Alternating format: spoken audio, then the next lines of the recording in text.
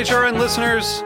As we celebrate our 15th year, we are deepening our commitment to giving voice to the next generation of food systems storytellers, and we need your help. Our internship and fellowship programs help activate new possibilities for underrepresented and underestimated young people through experiential journalism, audio engineering, and production training. Through these unique programs, HRN helps food equity stewards build essential workforce readiness skills that expand their potential and foster economic mobility. Please consider supporting these critical programs. And with a minimum donation, you can be entered to win a dinner for two at an amazing restaurant in one of 8 cities and tickets to a concert at a great venue in one of those cities. We have incredible partners across the country who have donated, as they also share our passion for helping to educate the next generation of food systems storytellers. Check out heritageradionetwork.org/15 to donate and enter to win today. That's heritageradionetwork.org/15 to donate and enter to win today. And make sure you donate before March 31st. Thank you. You're listening to Heritage Radio Network. We're a member-supported food radio network broadcasting over 35 weekly shows live from Bushwick, Brooklyn. Join our hosts as they lead you through the world of craft brewing, behind the scenes of the restaurant industry, inside the battle over school food, and beyond. Find us at heritageradionetwork.org.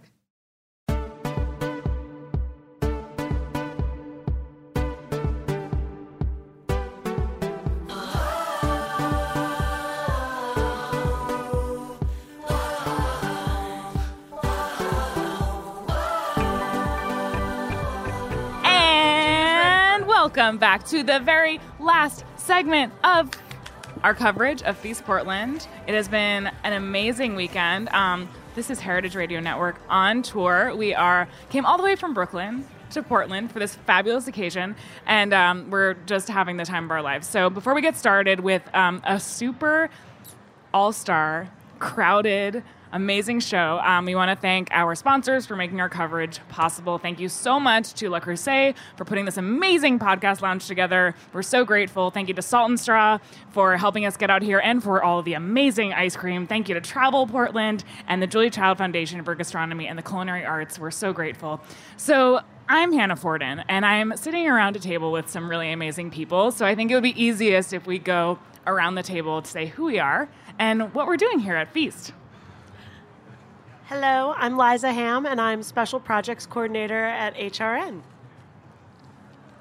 I'm Caity Reardon. I'm a co-founder of the Nightwood Society. Michelle Battista, co-founder of the Nightwood Society. There's an echo in here. I'm Caity Moseman Wadler. I'm Executive Director of Heritage Radio Network. I'm Nate Collier from Le Creuset. Excited to be here. Mike Hewitt, Recruit, Retain, Relax. Dana Cowan, host of Speaking Broadly. Here we are. This is my favorite part of the day at the end of a festival when our insane happy hour show cast outnumbers our live audience. We'd love to invite everybody.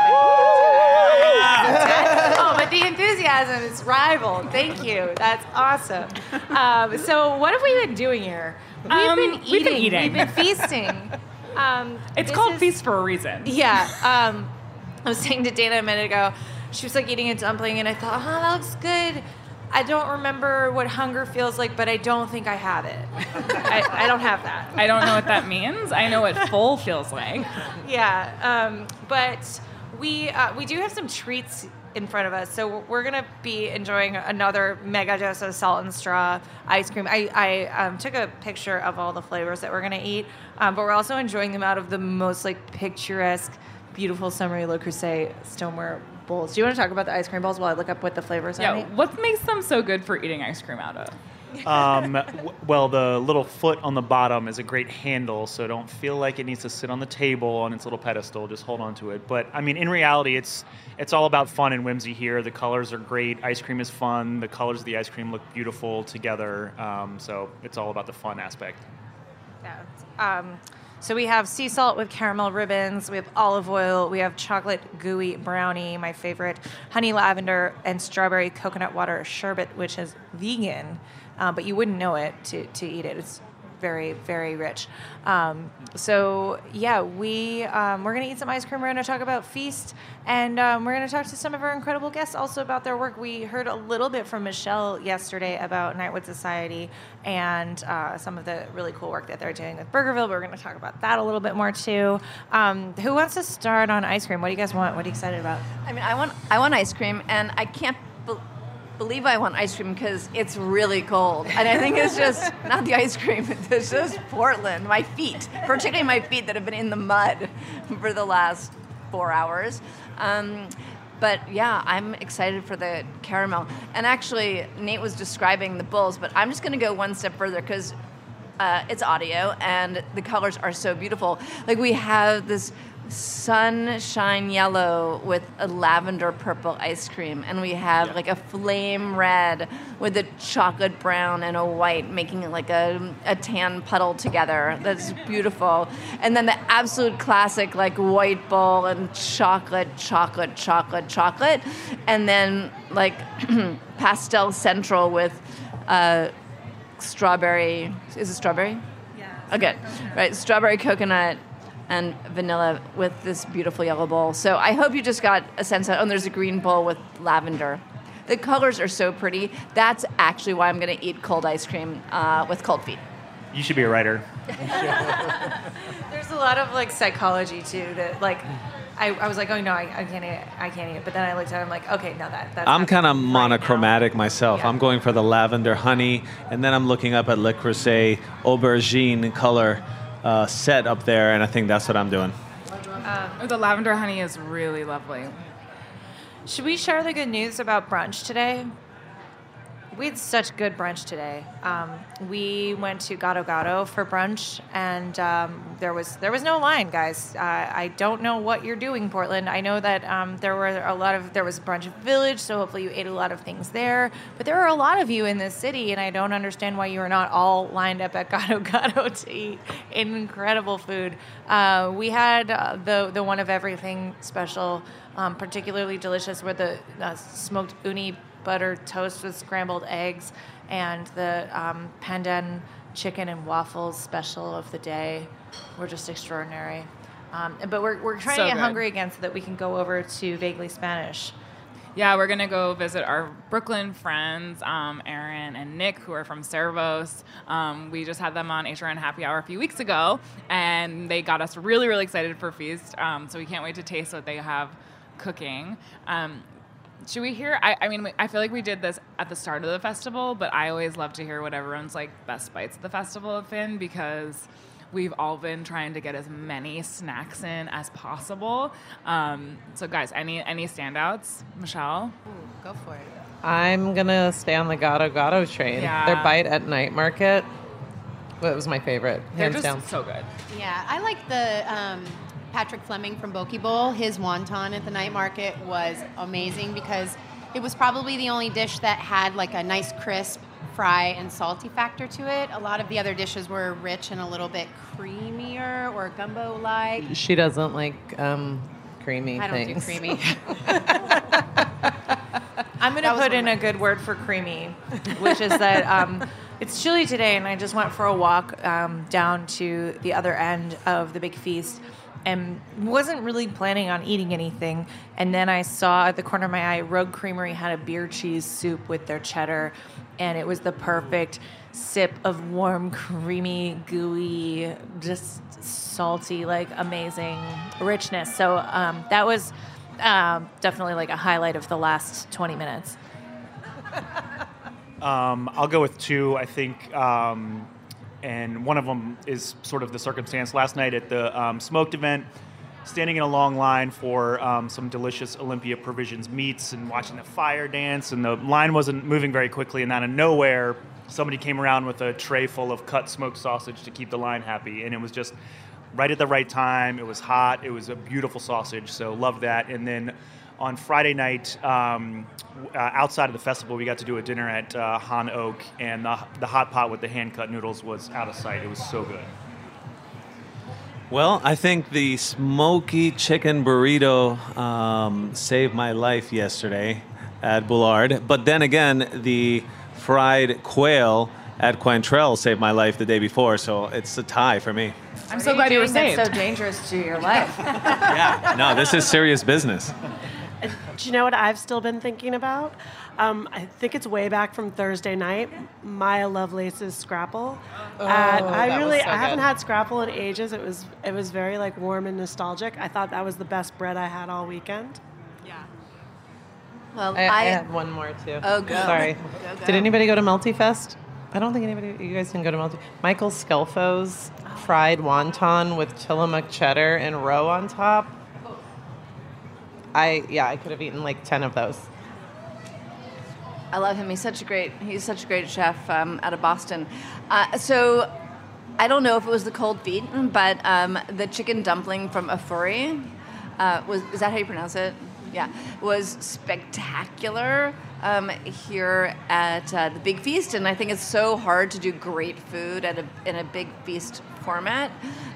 So like hats off to them. And I feel like every single moment of every single day, I've had something extraordinary. So I like what Katie said, which is like, in the last 20 minutes, that's the most amazing thing I had. I mean, Aaron Franklin, who's here doing barbecue, like you can't really get better than that. Yeah, all good. Drinks at Bar Norman. You didn't ask about liquids, but I just want to say the Pet Nat Pet Sounds was fantastic. Just a fabulous liquid, really. Just a really fabulous liquid. Yeah, and drinks in the future, I'm really, really looking forward to trying Dan Peterson's Mexican-style lager tonight at Vaguely Spanish, which is going to have a chili salt lime rim situation happening, which is really just speaking to me. Even though it's a dreary day, that I'll drink that anytime, any weather. Yeah. Can we talk about Burgerville? Yeah, I really would like to hear more about say burgers. We're eating ice cream, and it seems like a natural extension to make this like the best little kid birthday party in the world is to now talk about burgers. So, ladies, take it away. Oh gosh, I'm looking at Katie, and Katie's looking at me.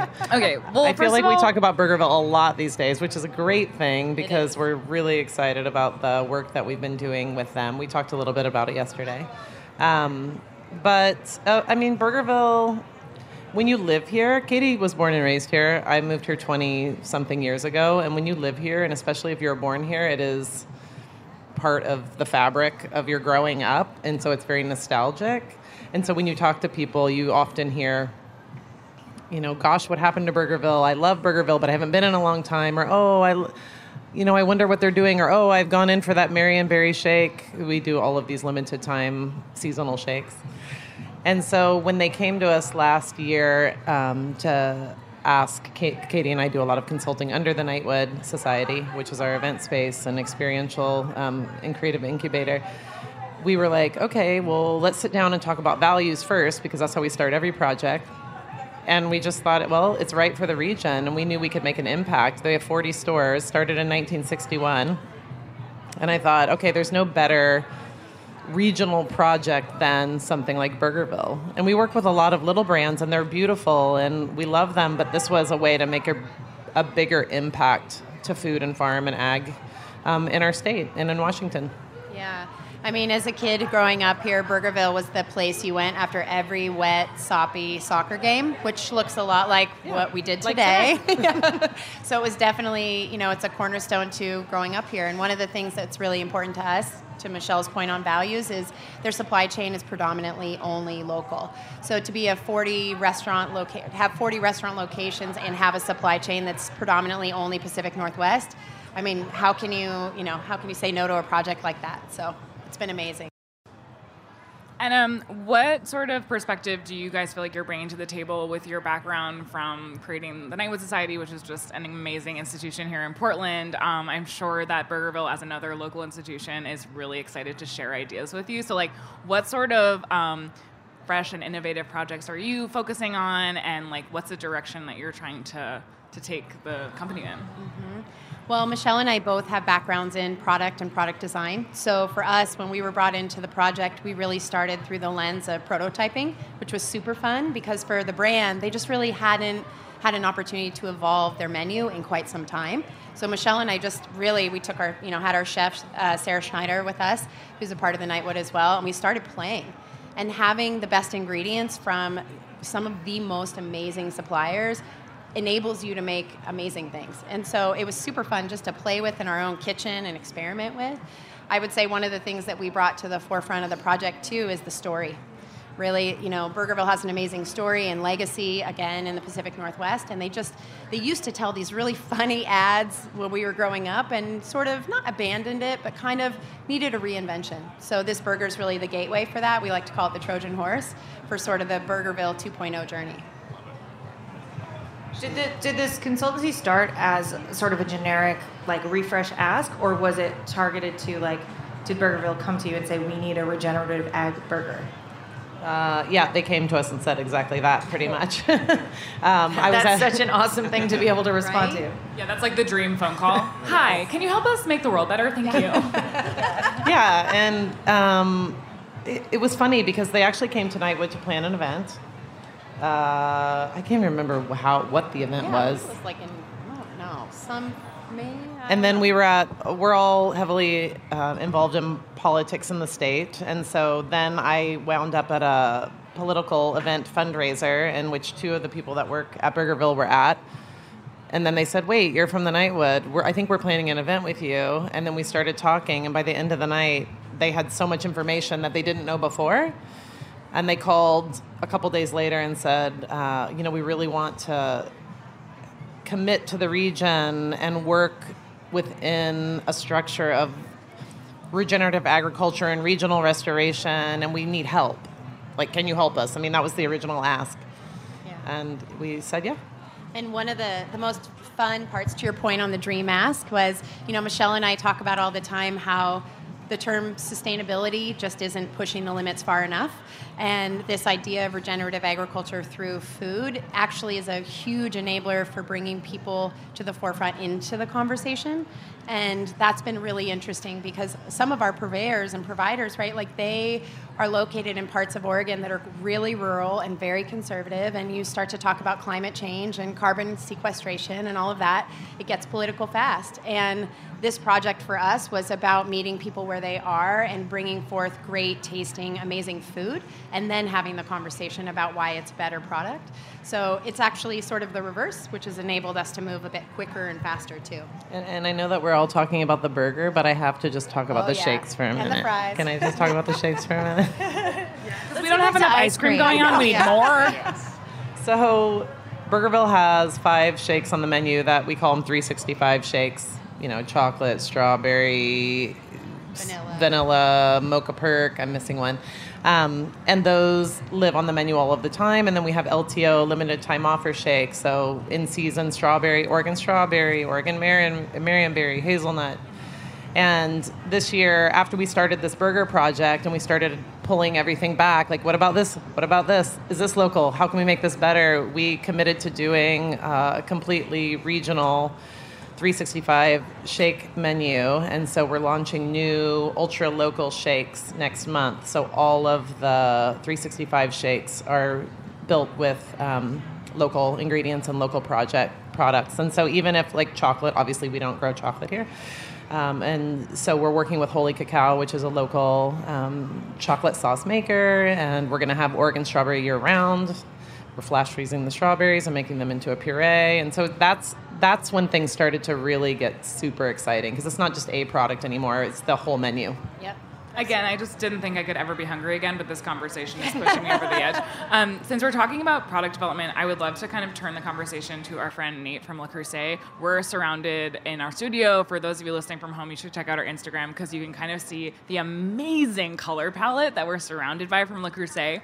So we're kind of talking about, product development from the food side, burgers, shakes. Tell us about the colors we have going in here and what we're looking at for the newest season of Le Creuset products. Sure. I mean, it's funny. We sort of parallel a little bit the shake strategy on a longer timeline. And we've got a core portfolio of colors that everybody expects and kind of reacts to. And then we've got limited, but on a longer horizon, colors that might last for a few years, might last for a few months. Sometimes that's very strategically planned and sometimes not. But Dana, I love listening to your conversation with Tyler earlier about his process for the salt and straw flavors, and it's amazing that's all coming from his head, really, which is crazy because we work on it with a lot of people over a long time. But, we take into consideration cultural trends and fashion way outside of food, fashion, geopolitical, what people are dealing with in their lives and how they want to react to colors and turn that into,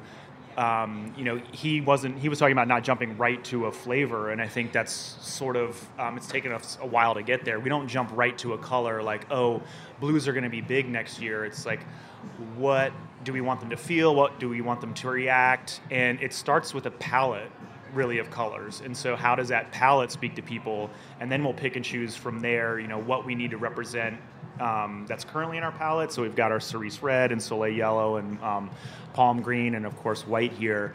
And bringing new colors into that, how does that change the perspective? And then from there, obviously, what's possible or feasible at the factory level. We're dealing with elements that have to get melted together, and our blues start out pink when they get sprayed on, and then they get heated so hot they turn pink. Yeah.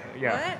Yeah, I mean, it's crazy. These are chemical engineers that are doing crazy things. And so there's that. But we try not to start with those limitations first. We give them a really wide brief and come back to see what they can do. And the more freedom we give them, they get really excited about it. Instead of just saying, this is the exact blue match we want, involving everybody in that process. So it's really, really cool. I love hearing you guys doing the hyper-local stuff. And, we can't get there, but we do have a reaction, a color for everybody or every sentiment. And we pride ourselves on being able to offer everyone's favorite. Everyone has a favorite flavor or a favorite strawberry season or peach season that they're waiting for. And it's the same with color. It's all personal reaction.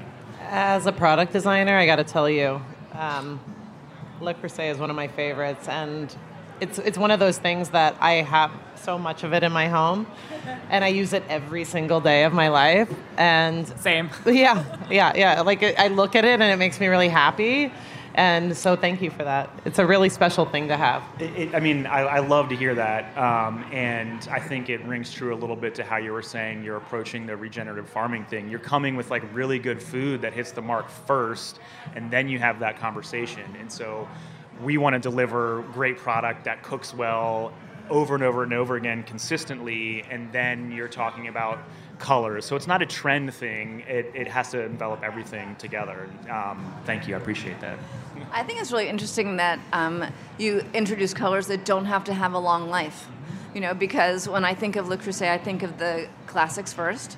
But then seeing the new introductions, I think it's such a smart marketing decision and great for people at home to have something that like resonates right now, because for everybody, everything in their kitchen is not forever, and there's the style in their kitchen is not forever, the home that they're in isn't forever, and Le Creuset can be forever, but it's also really interesting to me that it can be something that like is of a moment. Absolutely. I mean, of course, it's easier and cheaper to swap out your pots and pans than your whole kitchen, so we love it when people want to do that, but I think part of it too is just, it's approaching it from wanting to explore all those colors, or a chef doing a menu because he wants to explore a certain flavor profile, and not everybody's going to like it, but people are going to talk about it, and they're going to think of him at the forefront of things because he's pushing those boundaries. So, I'm not necessarily charged with driving a lot of revenue. I'm doing a lot of the communications work. If people aren't buying it, but they're talking about it, and it positions us as a color leader at the forefront of that conversation, even better. Luckily, they buy them and they like them too. On top of that, what's the most controversial color that you've introduced in the last 2 years? So divisive, like some people love it, and some are like, that is like, why did you do that? I mean, I think probably 3 years ago when we came with hibiscus pink, which is a baby pink, which are very popular in the Asian market. I won't get too much into, but market by market, how that whole palette thing changes, but. It was very controversial internally whether we were going to do that, and to the point that we didn't launch it on its own. We kind of packaged it with a bunch of other colors because people were afraid to hang their hat on it. And it sold okay, but it got tons of conversation. It rode that millennial pink train a little bit, which wasn't necessarily the forefront of the goal, but that was probably the most controversial, and I would say internally more so than externally. I mean, now that we're talking about colors, I will come out and say I have a mishmash of Le Creuset at home. I have red, I have white, I have green. it's all good. Quality stuff, different colors. It still looks good though. Yeah, I do too, and I encourage people to mix and match colors all they want. I just, because we're speaking about product design, I also thought we should tell the story of how Team HRN became like mega fangirls of Nightwood Society. And this was like a funny thing that happened at the Fancy Food Show 2 Januaries ago, where Liza and I were walking the floor. Has anyone been to the Fancy Food Show? It's like, yeah, it's huge. It is madness. It's so overwhelming. You walk through and there's like a zillion vendor booths and you see a lot of people you know, and you're also just like trying to talk to everybody and see everything, and it's like totally limited. So Liza and I are like running around like crazy people through the Fancy Food Show in San Francisco, and we see this bag. I'm going to hold one up. So we see somebody carrying this really cool bag. For those of you at home, it says "The future of food is female." It's like a really cool font. It's beautiful, like a canvas tote bag, right? And it has this very suspicious NWS at the bottom. So Liza and I were like, "Do you see that bag?" And we're like, "Let's get closer. Let's follow the bag."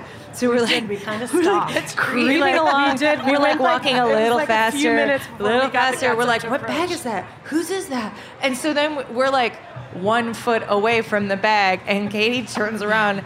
And there's these two like weirdos like up on her tote bag. You guys are creeping. We were creeping so hard, and we were completely, entirely, utterly busted. And I have to say, as a member of HRN who was not at Fancy Food, that bag preceded both of you.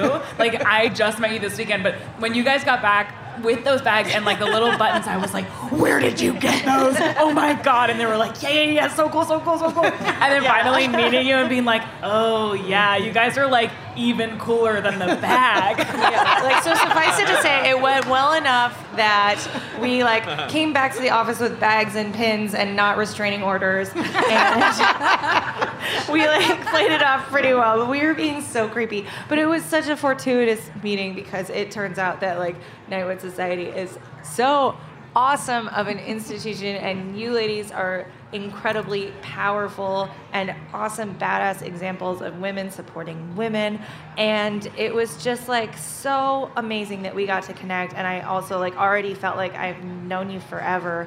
And anyway, this was like the story of this very, very, very special bag, and how we came to be acquainted. But it was really like meant to be all along. But we're very lucky that we have like a few of these tote bags here.